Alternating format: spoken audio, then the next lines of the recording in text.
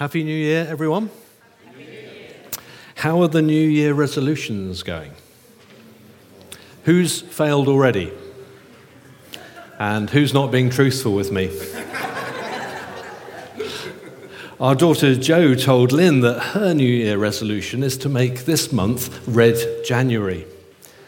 I said to Lynn, what's Red January? She said it's an acronym, R-E-D, and it stands for Run Every Day. And I said, that's nice, good for her. And Lynn said, and for you and me, this is going to be Said January, S-E-D. I said, what's that? She said, Red January is run every day. Said January is soup every day.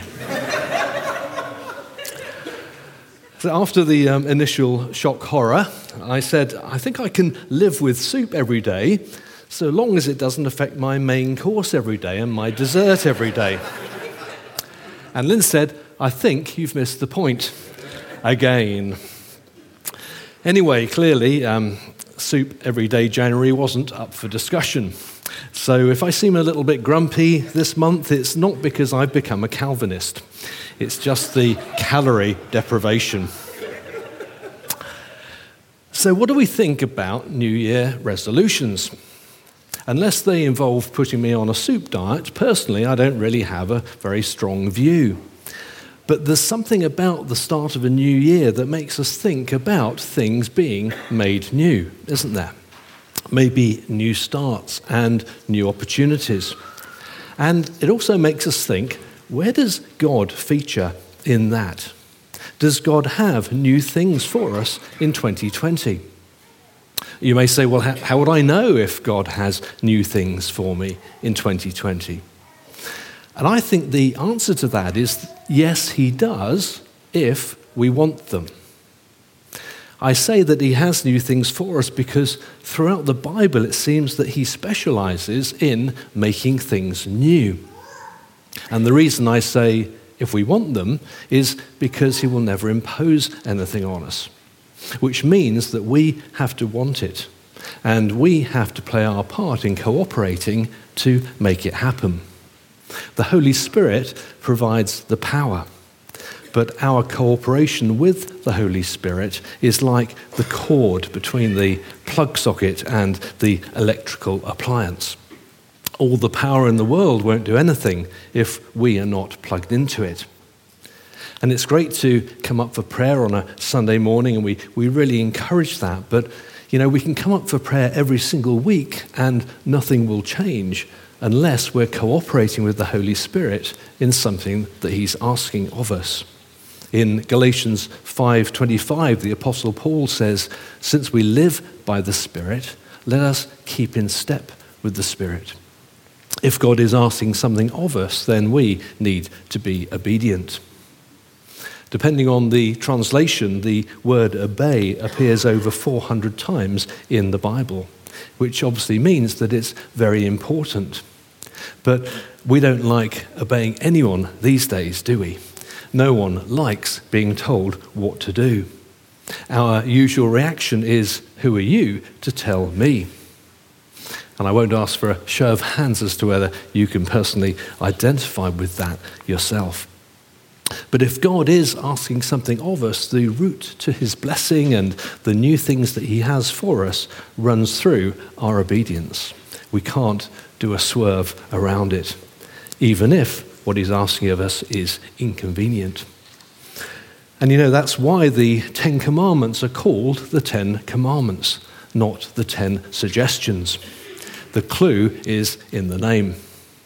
So if you know that God is speaking to you about something, maybe it's to do with money or serving or your lifestyle or how you behave at work or how you behave at home, your language or your jokes, reading the Bible, praying, whatever it is, if God is asking something of us, the route to his blessing and the new things that he has for us runs through our obedience to that, getting our life in step with the Holy Spirit, so that the Holy Spirit, who is the presence of God and the person of God, can be at home there.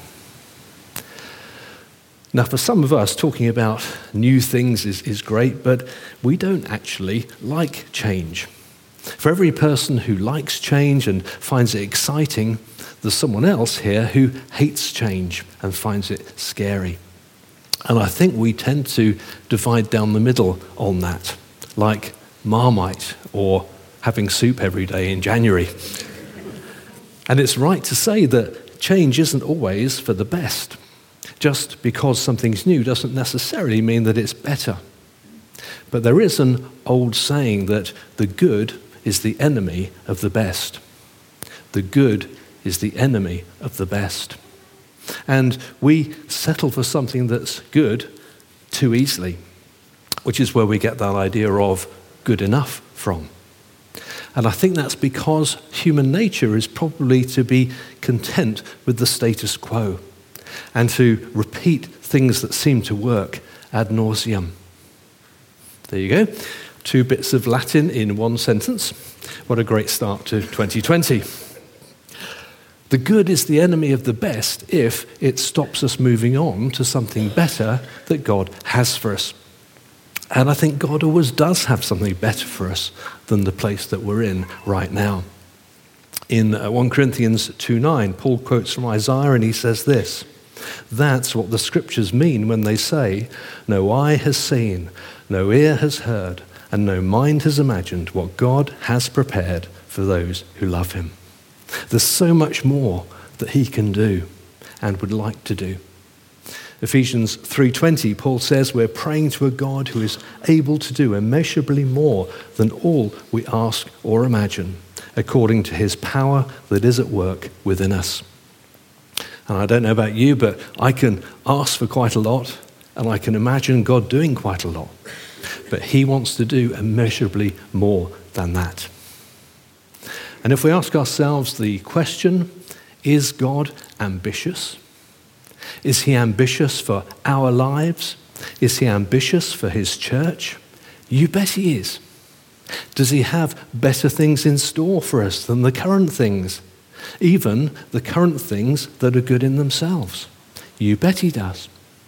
I think God is as ambitious for us and for his church as we will allow him to be, through our obedience and our cooperation and our willingness to say yes to whatever the things are that he's asking of us. Our willingness for us to be part of the answer when we pray, "Your kingdom come, your will be done on earth, in this place, right here, right now, as it is in heaven."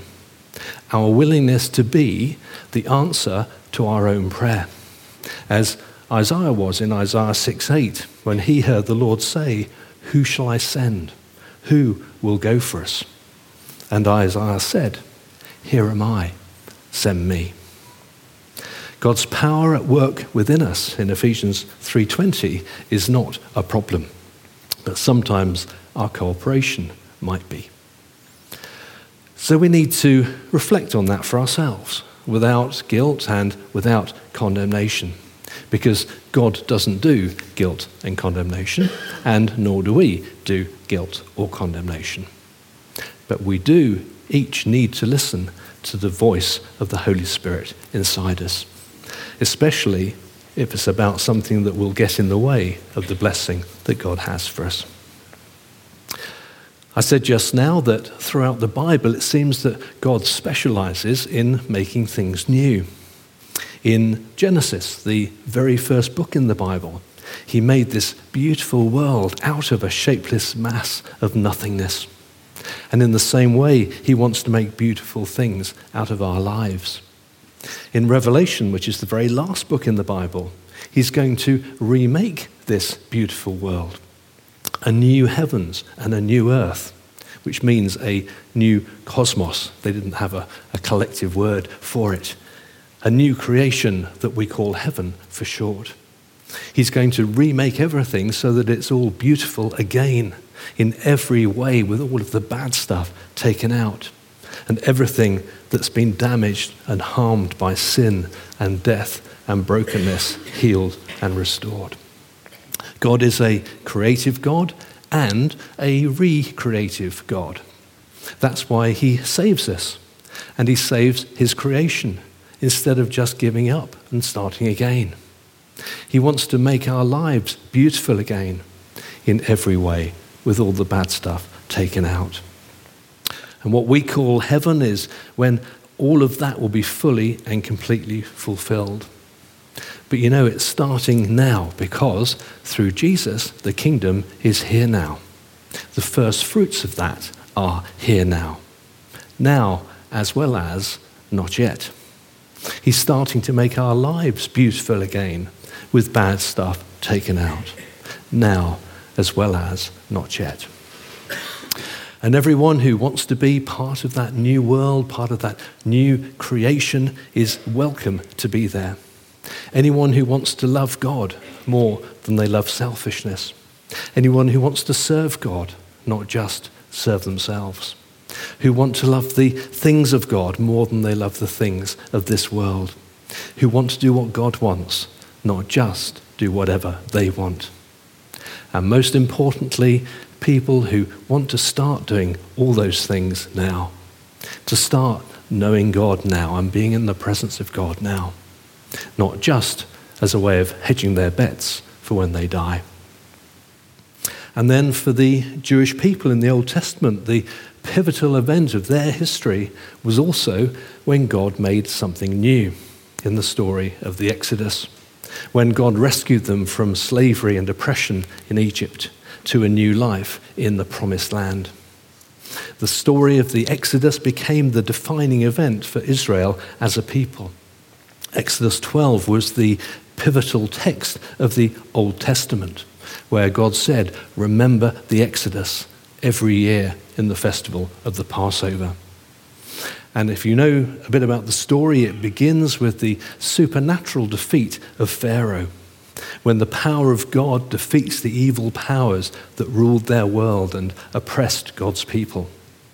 And it all comes to a climax in a night of final judgment, when the people of God were marked out as people on that Passover night whom God would rescue.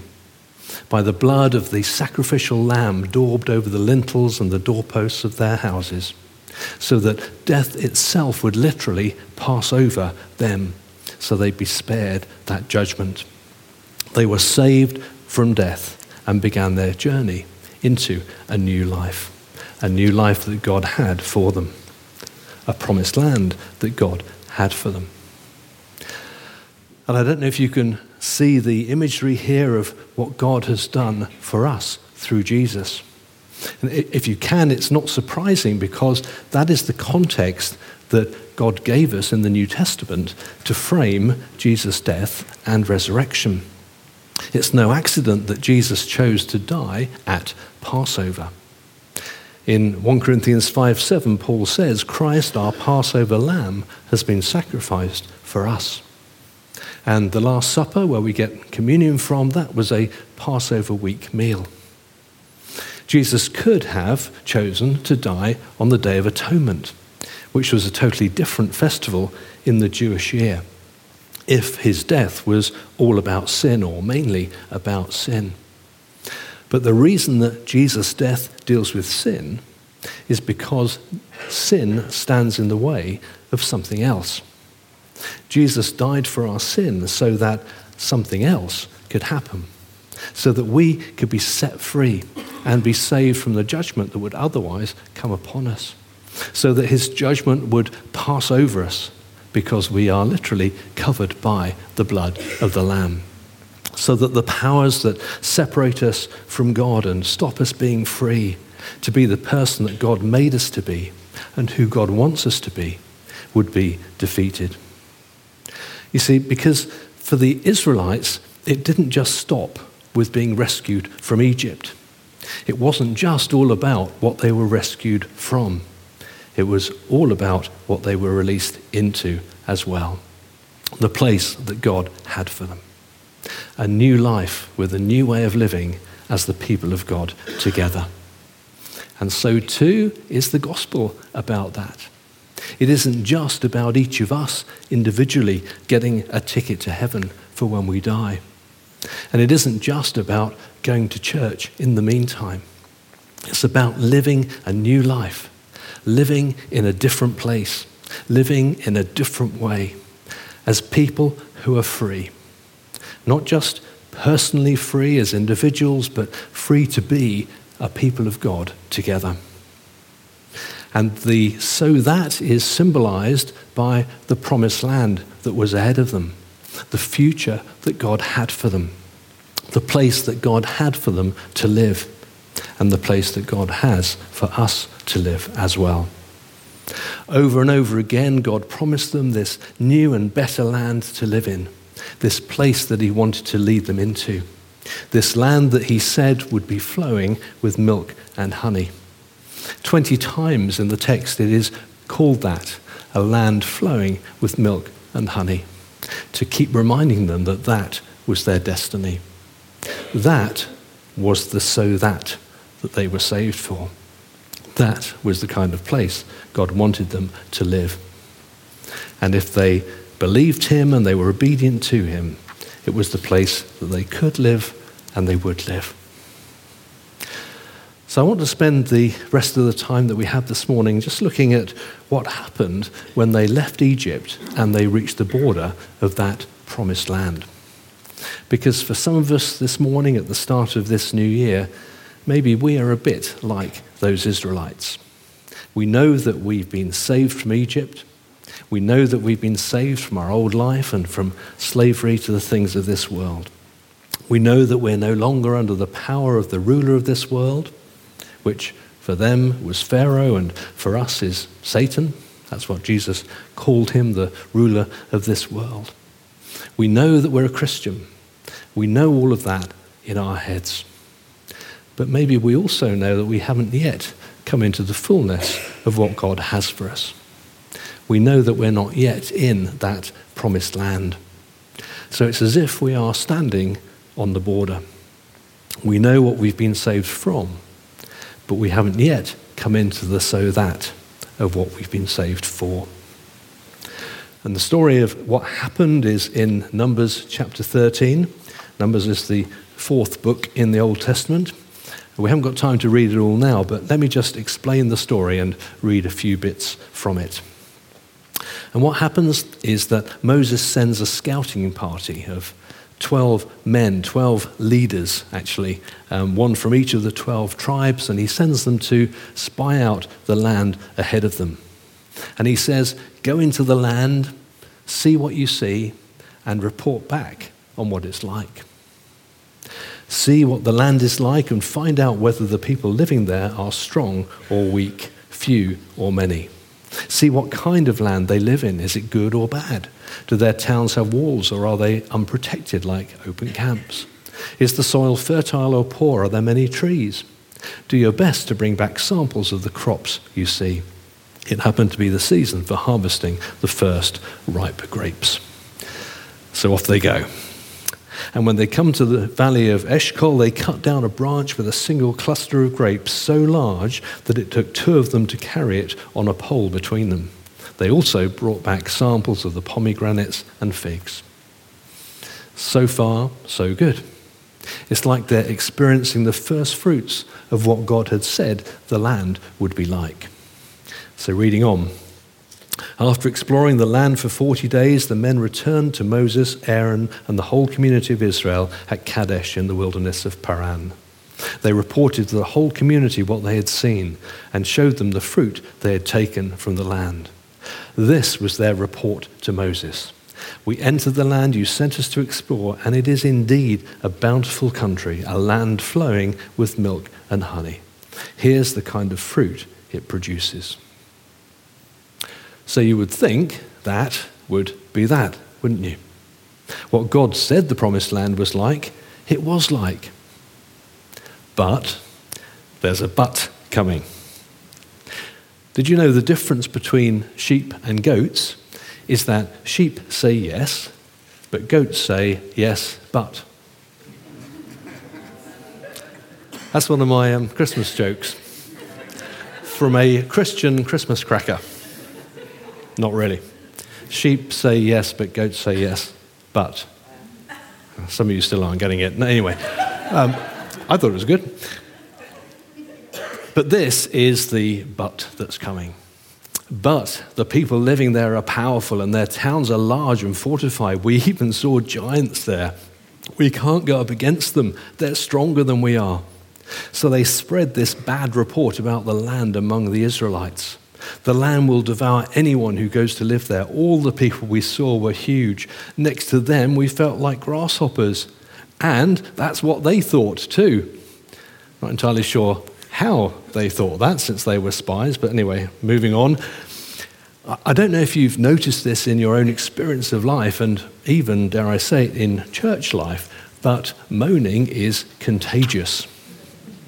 And what happens is that lots of people start complaining. If only we'd died in Egypt, or even here in the wilderness. Why is the Lord taking us to this country only to have us die in battle? Our wives and our little ones will be carried off as plunder. Wouldn't it be better for us to return to Egypt? Then they plotted among themselves, let's choose a new leader and go back to Egypt. But not all of the spies thought like that. 10 of them did. Joshua and Caleb didn't. They said to the people of Israel, the land we traveled through and explored is a wonderful land. And if the Lord is pleased with us, he will bring us safely into that land and give it to us. It's a rich land flowing with milk and honey. Don't rebel against the Lord and don't be afraid of the people of the land. They're only helpless prey to us. They have no protection, but the Lord is with us. Don't be afraid of them. But Joshua and Caleb lost the argument. Because you can't lead people who don't want to be led, or who want to follow people they shouldn't be following. 3 chapters on in Numbers 16, the people even start to look back nostalgically on what Egypt was like. Sin does that to you. It makes bad stuff seem like good stuff. They say to Moses, why have you brought us up out of a land flowing with milk and honey to kill us in the wilderness? But Egypt was never a land flowing with milk and honey for the Israelites. They were starving in Egypt. They were slaves in Egypt. But for some reason, they started kidding themselves that Egypt wasn't so bad after all. In Numbers 11, just to show how disobedience and sin can even screw up your taste buds, they said, we remember the fish we used to eat for free in Egypt, and we had all the cucumbers, melons, leeks, onions, and garlic we wanted. They even started to long for leeks, onions, and garlic. How awful is that? Now, in case you don't know, I don't like leeks, onions, and garlic. There will not be any leeks, onions, or garlic in heaven. God has told me that. It's all going to be burned in the lake of fire, or something like that. I'm a bit sketchy on the details. But you know, the question facing the Israelites was this: who are you going to believe? Who are you going to trust? Which leaders are you going to follow? All 12 of the spies actually agreed that it was indeed a land flowing with milk and honey. That what God had said all along, over and over again, was true. And they'd seen the first fruits of that land. They'd experienced the first fruits of that land personally. But some powerful and persuasive voices were saying, this place is not for you. Don't go there. Go back to Egypt. The same kind of powerful, persuasive voices that we are tempted to listen to sometimes as well. That sound so plausible to us, but are really so deceitful because they're promising things about Egypt that simply aren't true. It's kind of like that old saying that you can take the Israelites out of Egypt, but you can't take Egypt out of the Israelites. And it's a bit like that with us. God can take us out of this world, but he can't take this world out of us. That's where we have to want it. That's where we have to cooperate with the Holy Spirit. That's where we have to be obedient. That's where we have to want the promised land more than we want Egypt. And we have to stop kidding ourselves about how great Egypt is, because it really isn't. There's nowhere better for us to live than the place that God has for us, the place that God wants us to be in his kingdom. So here's the question, and we will finish with this. Imagine yourself standing at the border of the promised land that God has for you. What do you see? Do you see a land of promise? Do you see a land where God will be with you? A place that he's brought you to, that he wants you to come into? Or do you just see the problems? Do you just see the giants? The negative reports of those spies were right in a way. There were Amalekites, Hittites, Jebusites, Amorites, and Canaanites living in that land. But actually God had already told them that way back in Exodus 3:8, 75 chapters before that in the story. The fact that life in the promised land wouldn't all be plain sailing was not news. No one ever said that there wouldn't still be battles to be fought and enemies to be overcome. And it's actually the same for us too.